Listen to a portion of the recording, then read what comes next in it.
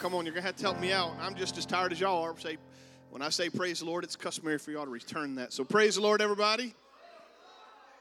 There you go. Somebody said to me before service, said, you're going to have to keep me awake. So I'll do my best. You ever had God just put something in your mind and he won't let it go, and it's just there? And every time you turn around, you see it. And even when you're not looking for it, you find it. Well, that's kind of where I am today. And I learned from great preachers, not that I'm a great preacher, but I learned from great preachers that said, don't apologize for your message. But I'm going to just tell you right now, I'm not really sure where we're going tonight. So that's kind of how it fits. I know where God kept me in the Word for the last couple of days. And I know what I kept seeing, but putting it from the Word to my brain to the paper seemed to be very difficult today. So we're going to just walk on a journey together. And guess what? If you don't like it, there'll be another Wednesday, and maybe it'll get better. So that's where we are. But how many of you were in the adult Sunday school class last Sunday? Okay, we got a few. All right. Now, I realize that we have other Sunday school classes that are going on. I'm well aware of that. We've got people scattered all over our building during Sunday school. But if you were here, I was not in here. I teach the hyphen class, and we started the book of James. But I know a little bit about what the lesson was. I talked to Dad a while and kind of got an overview of how he taught the lesson. I had seen the lesson several months ago, just flipping through the book, saw it. So I wasn't paying attention to what day it was going to fall on, but I remember seeing the story. And so if you were in that class, there's going to be a part of you that says, well, pastor's just preaching what his dad taught on Sunday. And that's kind of true. But as you know, I'm do my very best to read the Bible every day. Very rarely does that not happen. And if it does happen, then the next day I read twice as much. That's kind of my punishment, if you will. And so every day I'm reading about 7 chapters. Unless I'm in the book of Psalms, and then I break that down into 5 chapters at a time, 150 chapters in the book of Psalms, read 5 chapters at a time, and then that'll get Psalms done in a month. Unless you're in Psalms 119, and then I do just Psalms 119, because that's a forever long chapter. But what I have found in my daily Bible reading is how often whatever I read in one chapter, and again, this is just to set the stage, but I read a chapter out of the Pentateuch. That's the first 5 books of the Bible. I read a chapter out of the history books. That's all those, 1st, 2nd Samuel and Joshua and Judges and Chronicles and Esther. And then I read a chapter out of the poetry books, Job through a Song of Solomon, I think. Then I read a chapter out of the major prophets, and then a chapter out of the minor prophets, and a chapter out of the Gospels, a chapter out of Acts, and then a chapter out of the epistles. And it amazes me how many times I will read something in one division of the Bible, one way that the Bible's broken up, and then go over to Psalms or go over to 1st and 2nd or the major prophets, minor prophets, and see correlation. And so a couple days ago, I was reading, and I read it, and I even wrote some stuff down in my Bible, and then I turned over to the book of Psalms 91, which is where my father spent quite a while on Sunday preaching, and I saw some similarities between them. And by the help of the Lord, I want to just take us in just a simple journey. I preached, I don't have it in front of me, I preached last August a sermon entitled, You Matter to God. I don't know if any of you remember that, but I went back and I pulled open my notebook and I found that sermon again. And I want you to understand that you matter to God. God doesn't make mistakes. God doesn't mess up. Now, we may make mistakes, and we may get ourselves sideways with the call of God and sideways with the understanding of God's design for our life. But at the end of the day, God doesn't make mistakes. And in fact, I would even take you a step further, that even if you have made a mistake, while that will grieve God, God still doesn't throw you away. Aren't you thankful for that? I mean, we see the picture of the potter that says when the potter was making that vessel, it was marred. Something was wrong with it. And the potter doesn't throw the clay away, but instead he squishes it all back down, puts it back on the potter's wheel, and reforms us again. He told Jeremiah, before you were formed in your mother's womb, I knew you. And I believe that same statement applies to you and I. That first off, God knew you before you were ever born, before you were ever conceived. God knew you. God knew what you were going to do. God knew how you were going to do it. And the plan of God doesn't change for our lives. And I don't know if I've seen it in various different ways. I don't know, honestly, where it first came out. I don't know if it's an Aesop's fable, but I've seen it many different ways. The story goes like this. There was a mouse who wanted to be someone great, but he had a small problem. He was afraid of the cat.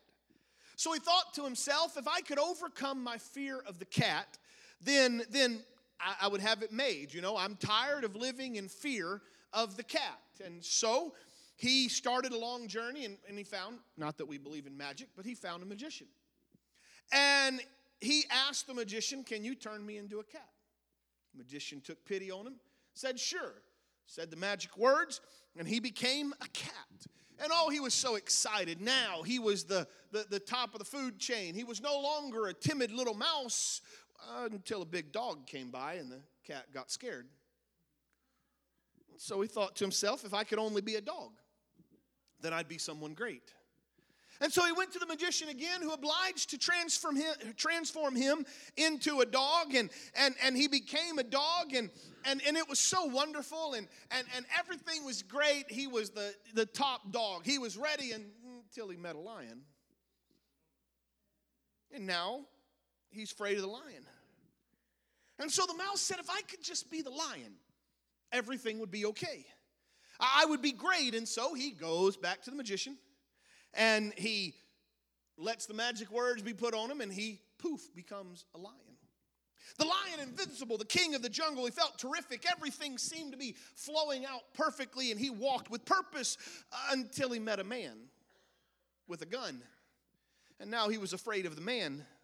The man was wiser, the man more intelligent, and so he went to the magician, as the story goes, and asked to be transformed into a man. Now, the stories stops right there, and whoever created this fable says that the magician thought profoundly and replied, even though I could convert you to be a man, you'd still have the heart of a mouse, and nothing can be done unless you change your heart. And that's where it ends. Great wisdom. But I got to thinking, that's probably not where I would have ended it. Because I would have had the mouse turned cat, turned dog, turned lion, go back to the magician and say, I want to be a man. And poof, they would have turned him into a man. And everything would have been good. That man would have been making a snack at his house in his kitchen when a mouse runs in. Now, not all men are afraid of mice, but I know some men that are. And I can see the man jumping up on top of the counter, afraid of the mouse, and then the mouse think, maybe I should have stayed a mouse after all. That's how Brandon's fables would have been if I would have wrote it. Because when God creates us, he knows the path that we're going to take. He knows each step of the way. He charts the course. He plans your steps. The Bible says the steps of a good man are ordered of the Lord. And I believe that there are moments in which good men do wrong things, and the steps get diverged. But that doesn't change the fact that God made you just the way he wanted to make you. There's a beautiful description of God's loving care that's found in what's commonly called the Song of Moses. If you have your Bibles, turn with me to the book of Deuteronomy chapter 32. Deuteronomy chapter 32 records some of the last words of Moses before God brings him up on the mountain there in the wilderness and lets him see across the Jordan River, lets him see into that promise that they left Egypt for. And later on, you'll find that God said, because you struck the rock when I asked you to speak to it, I'm not going to let you go in it. I'm going to let you see it, but I'm not going to let you go in it. We're going to let those who Really, as far as I can find, only two people, original people, walked into the promised land. That was Joshua and Caleb. Everybody else, they passed away because they had brought God great grief, constantly complaining. And now Miriam has died, and Aaron has died, and now it's Moses' turn. But before all of that happens, Moses begins to speak to the children of Israel. There's some great prophetic words that are spoken there. The things that if you're not careful, you'll miss it. But God prophesied in Deuteronomy and at the end of Exodus, God prophesied everything else that would come to pass in the Old Testament. You're going to find a king. King's going to mess you up. You're going to follow false idols. You're going to go into captivity. Life isn't going to be great, but I love you so much that I'll bring back to myself a remnant. That's the Old Testament in a nutshell, right? All of that God tells them. And so it is that you find this story begin to play out. It's very poetical. It uses grand language. Look at verse 10 of Deuteronomy chapter 32. First off, the he is the Lord, and him would be Israel. He found him in a desert land, in the howling waste of the wilderness.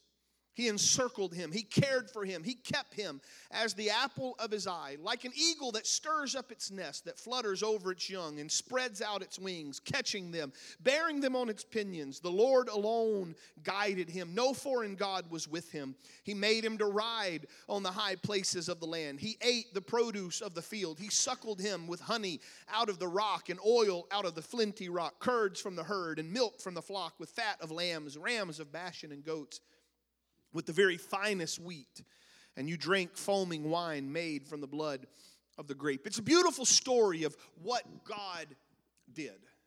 That God found him first. God found Israel and had mercy on him, had compassion on him. Go look at Ezekiel, and I believe it's chapter 14, if I'm not mistaken. Go look at the story where God says to Ezekiel that I found Israel. It was like a forgotten baby that someone had thrown out into the field, almost a type of abortion, if you will. Just we don't care about that baby. Throw it out in the field, and if it dies, it dies. But God walks by and sees that baby not swaddled. Nothing that should have happened to a newborn baby had happened. In those days, they would have rubbed him down with salt, which was a way of cleansing the baby. They would have cut the umbilical cord. They would have wrapped it in swaddling clothes, and none of that has happened.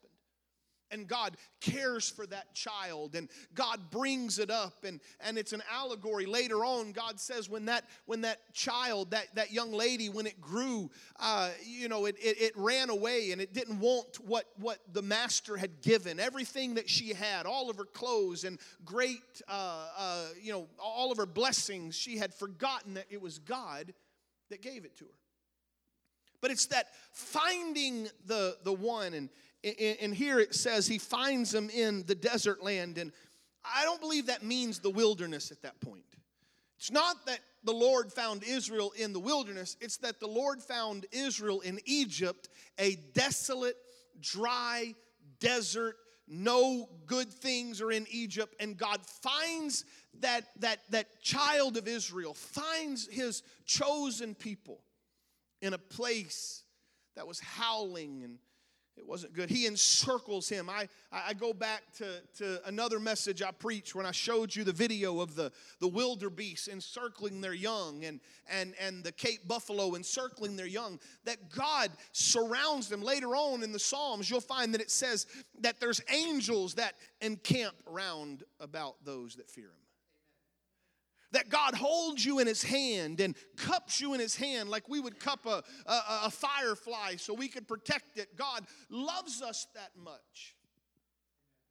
Keeps him as the apple of his eye. Have you ever thought about what that means? I have. In fact, I'll be honest. I was today years old when I finally realized what the apple of an eye is. Anybody know? The what? The apple of the eye is the pupil. That round spot in your eye. That's the apple of the eye. Pupil. Now watch this. But Mike, you don't have any. Can I touch your eyeball? Would you like that? No. I mean, think about it. You could handle a lot of stuff. But if I come to touch the eyeball, you'd recoil, right? You're going to protect that apple of your eye with everything humanly possible. You'll let somebody thump you on the arm. You'll let somebody tickle you maybe. You'll let somebody do something, but you ain't going to let them touch your eye. In fact, you can't even watch videos of people touching their eyeball. You know, like when they show those LASIK surgeries and those things where they put the needle right in the eye, and you just do what you just did right there. You start.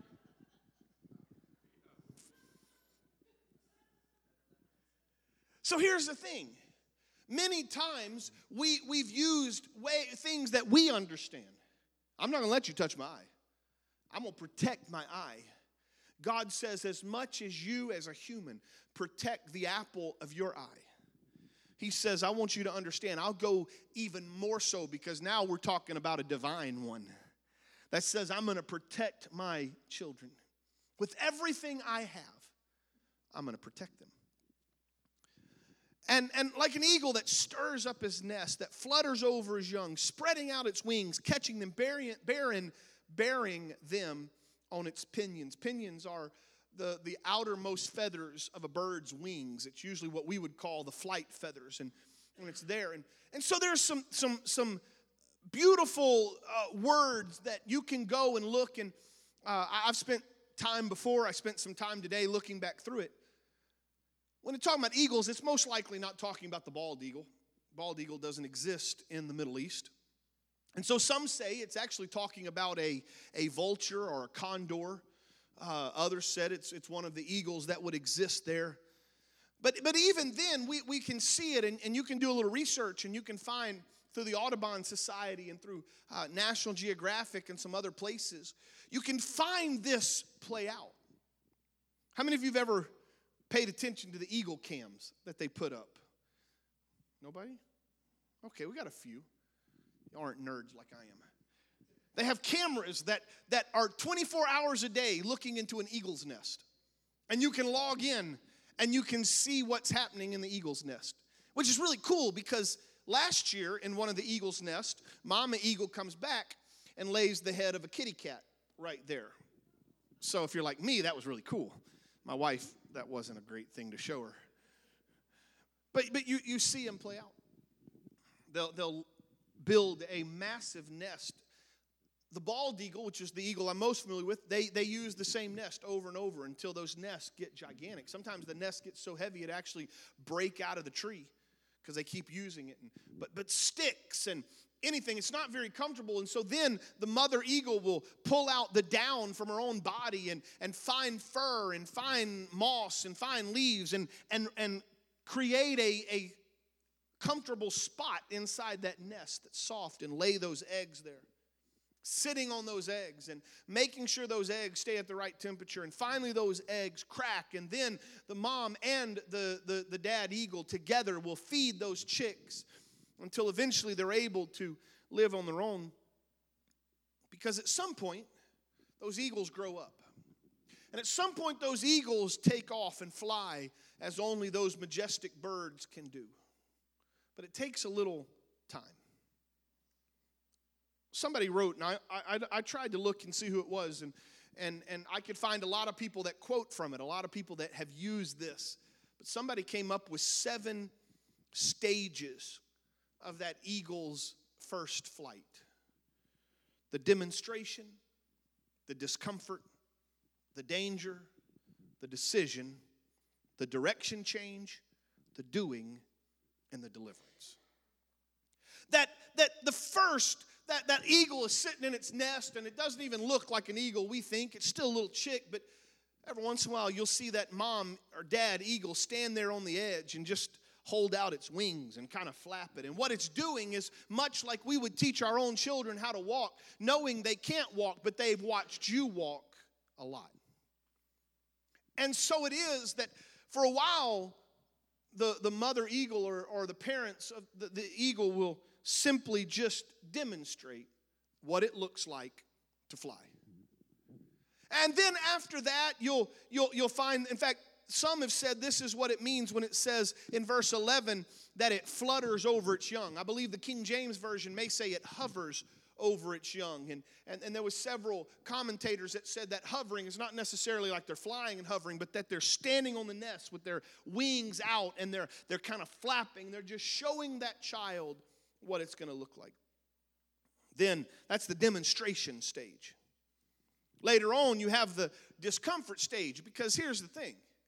As long as that nest is warm and comfortable and perfect, it's really hard for that eagle, that young chick, to get any motivation to leave. Because they're probably high up on a crag somewhere where the wind is blowing and the wind is howling and it's a long way down and it's comfortable right where they are.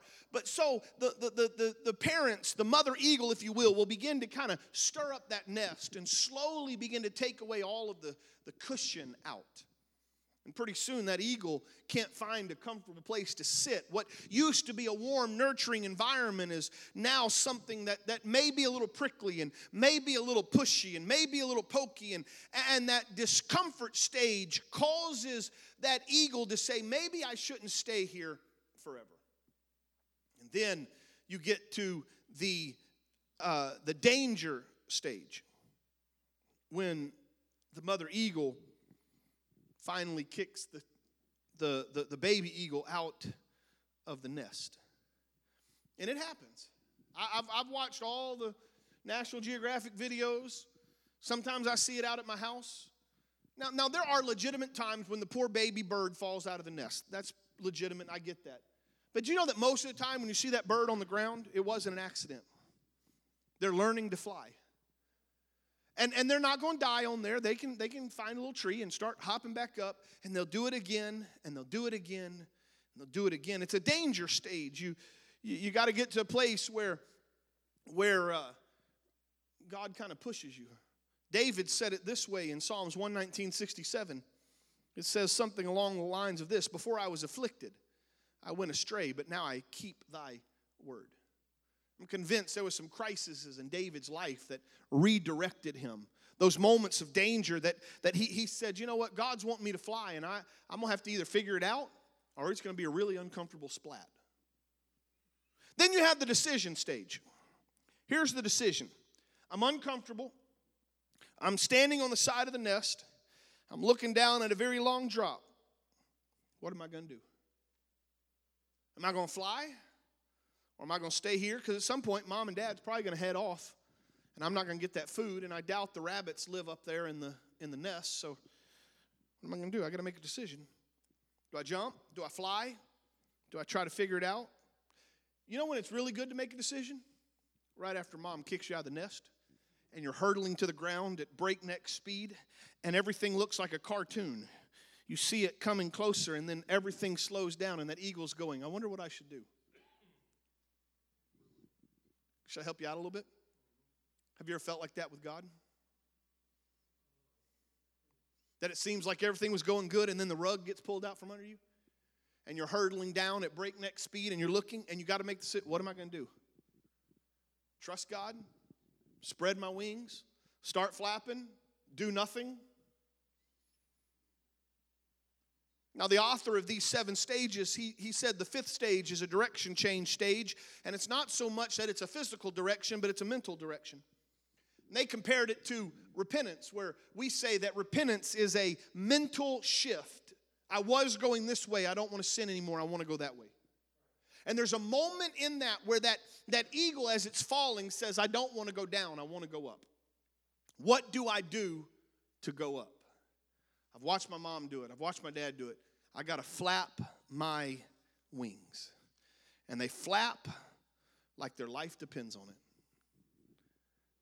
It's the doing stage. I'm getting somewhere. Just I wanted to run through these 7 because I liked how the author, that I can't figure out who it is, wrote. The doing stage. That the eagle can teach the young how to fly but cannot fly for them.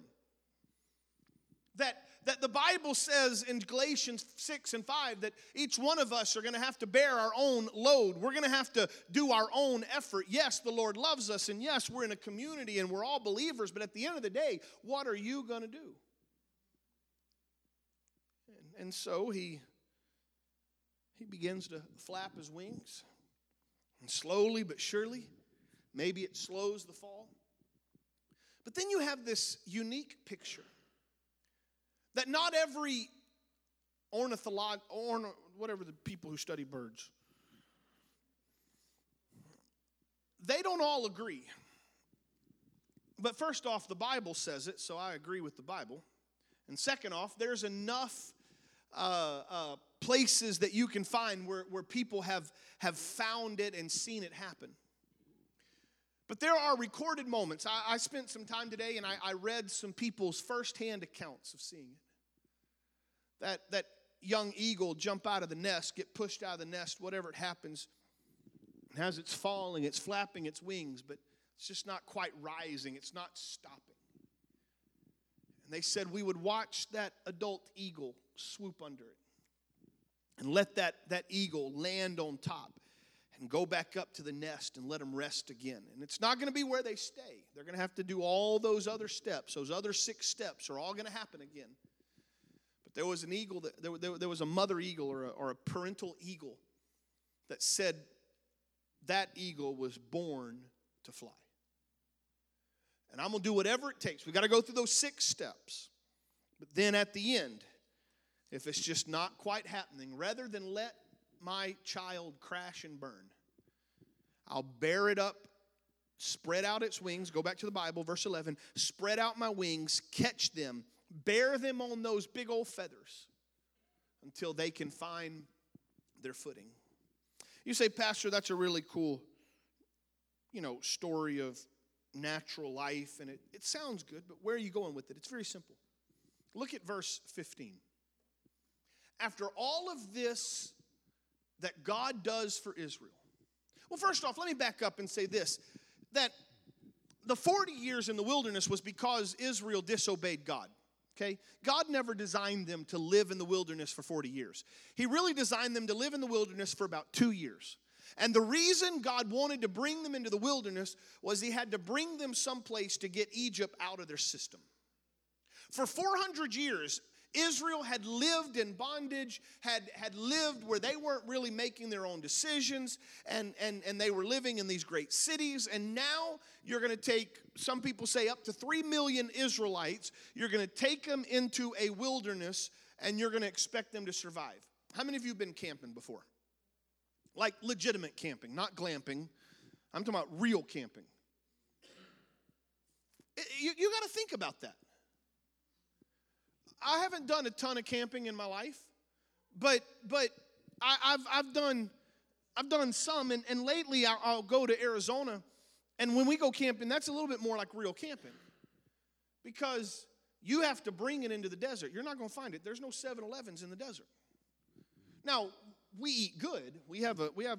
It takes like 3 18-wheelers to get all of our stuff to the camp, and we have a grill and all of that. So, I mean, we had deer steak and elk steak that we brought in. I mean, it was great, but at the end of the day, we had to bring everything in. There's no water, like legitimately in the desert, so you got to bring all your water in. We had bottles of water and buckets of water, and there's no toilet facilities in the desert. I'm going somewhere. I'm not just trying to be crude. I'm going somewhere. You have to think about that. You get 4 or 5 people in a campsite, you got to think about that. Well, guess what? All of that was true with Israel. So when you read Exodus and Leviticus and Deuteronomy and when you're going, Leviticus is the most boring book in the entire world. I get it partly. But do you know why Leviticus exists? Because it's happening right now. Anytime you get a group of people together, and I'm talking about a large group of people, it's happening in Ukraine and Poland. All of these refugees are coming out. So they're trying to escape the war. And so all these thousands and maybe up to millions are leaving Poland, are leaving Ukraine, going to Poland. Guess what's happening right now? Disease is running rampant because you've got 1,000 people in a school that usually should only seat about 300. and you got 1,000 people in there, and there's not enough toilet facilities, and there are not enough ways to clean themselves, there's not enough ways to get food. And so God said, if I send these 3 million Israelites out into the desert, they're going to just do whatever they want to do, and they're all going to die of disease. So I better tell them that there's a certain place, and again, I'm not trying to be crude, but go read the Bible. The Bible told them there's a place you do your business. Because you can't have diphtheria and cholera and all of that in there. And here's how you're going to set it up. And here's where you're going to get water. And here's how you're going to make sure your herds survive. And if you get a funny spot on you, don't just let it go, because that might be a bad spot. It might be leprosy. And so here's the test for leprosy. And if something starts showing up on the mud walls of your tent or the canvas of your tent, it could be a pretty bad bacteria. And so here's how you're going to cleanse it. Why? Because God loves his people. And so God brought them out, and he said, just give me a moment to let me teach you how to live. I'm going to teach you how to govern yourselves. I'm going to teach you how to live. I'm going to teach you how to grow. I'm going to teach you how to fight. I'm going to make sure that you have everything you need to survive. And again, how does this apply to you? Very simple. God didn't save you to then let you out and just find it out on your own, and hopefully at the end of your lifespan you make it to heaven. God says, not a chance. God says, no, I saved you. Now I'm going to sanctify you. I'm going to give you steps because I want you to succeed.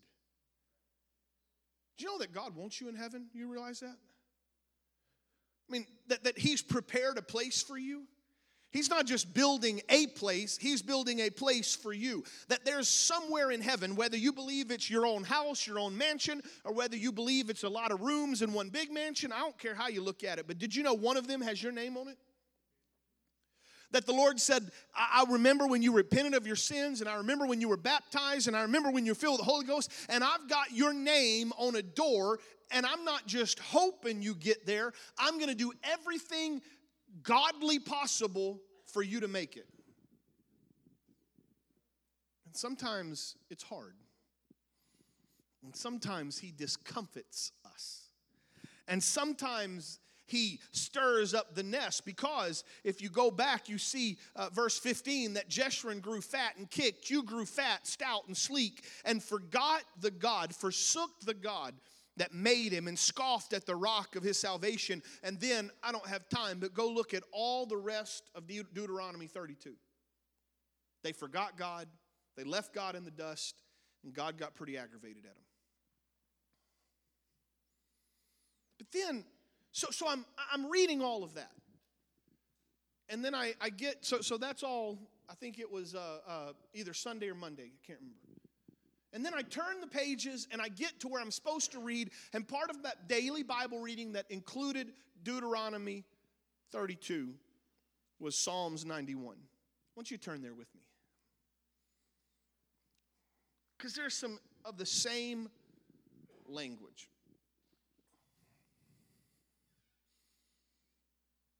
And there it says, he who abides, or he who dwells in the shelter of the Most High will abide in the shadow of the Almighty. I will say to the Lord, my refuge and my fortress, my God in whom I will trust.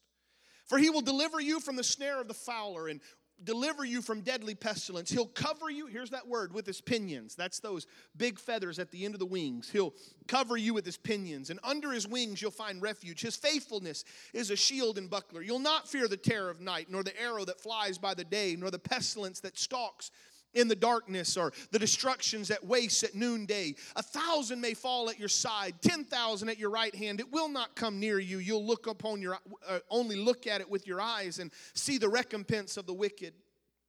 And I want you to look at this next phrase. Because you made the Lord your dwelling place. No evil shall befall you, no plague. He'll command his angels concerning you, guard you in all your ways. On their hands they'll bear you up. If you strike your foot against a stone, you'll tread on the lion and the adder, the young lion, the serpent you'll trample underfoot. It's a beautiful picture. But then, and Dad helped me with this one because I was asking what he taught Sunday. You'll notice the next 3 verses it changes who's speaking. The psalmist was speaking earlier, but now it's God speaking. Because, and if you'll allow me, I hope I'm not wanting to add to the Bible, but just to make it personal, instead of saying he, I'm going to say you, okay? So if I say he, I'm talking about God, but if I want you to understand, so this is God speaking. Because you hold fast to me in love, I will deliver you. I will protect you because you know my name. When you call to me, I will answer you. I will be with you in trouble. I will rescue you and honor you with long life. I will satisfy you and show you my salvation. I don't know if I'm doing any good right now. I don't know if I'm helping anybody because I might confuse myself sometimes when I preach. But when I saw Deuteronomy 32 and I saw Psalms 91 and I began to let them weave themselves together, I found a God who loves you so much, he don't want you to fall. Now, he's gonna get you on the edge of the nest, and he's gonna discomfort you, and he's gonna not make everything peaches and cream, because you need to understand how to love him when things go bad. Somebody said it this way concerning submission, that you're never truly submitted until you submit to someone you disagree with. If you always agree, that's not submission, that's agreement. I'll follow you because I like what you say. But are you willing to follow someone that you might not agree with them? Case in point, submission to my parents is not just because I agree with everything they say. There was a point when I didn't agree, but I had to submit. Submission with your pastor is not just agreeing with your pastor. It's when pastor asks that hard question. Submitting to God is not just loving God when everything is perfect. It's trusting him when you don't understand the why. But know this: God didn't save you to leave you hanging. And even if he's trying to enlarge your territory, and even if he's trying to let you see greater, and even if he's trying to let you learn to fly and soar, and he kicks you out of the nest and you're pummeling or hurtling down to the ground as fast as inertia will take you, he's not going to let you die. If he's got to swoop in and catch you, take you back up, let's try it again. But then I saw that in Deuteronomy 32, then they all messed up, and it was awful. But Psalms 91 tells you how to do it all the way right. Let him cover you. Let him protect you. One of the most poignant pictures of Psalms 91:4, and you can go Google it. You'll see a wildfire that has gone through somewhere, probably over in California or somewhere like that. And a firefighter found the charred remains of some bird sitting on the ground. And just because we're guys and we do stupid stuff like this, he kind of kicked that charred remain, and little chicks came out. And you can go find it online. You can find the picture.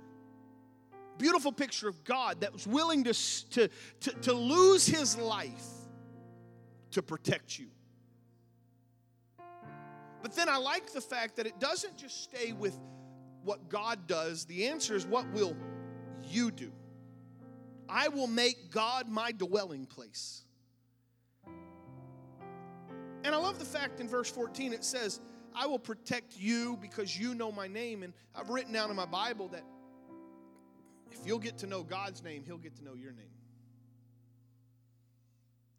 That when you love God, he'll deliver you, he'll protect you, he'll be right there. When you call to him, he'll answer you. When you're in trouble, he'll be with you, he'll rescue you. And it's all because of that incredible picture of a God that loves us, like an eagle fluttering over its young. And under his wings, you'll find refuge. I wonder if we could stand today.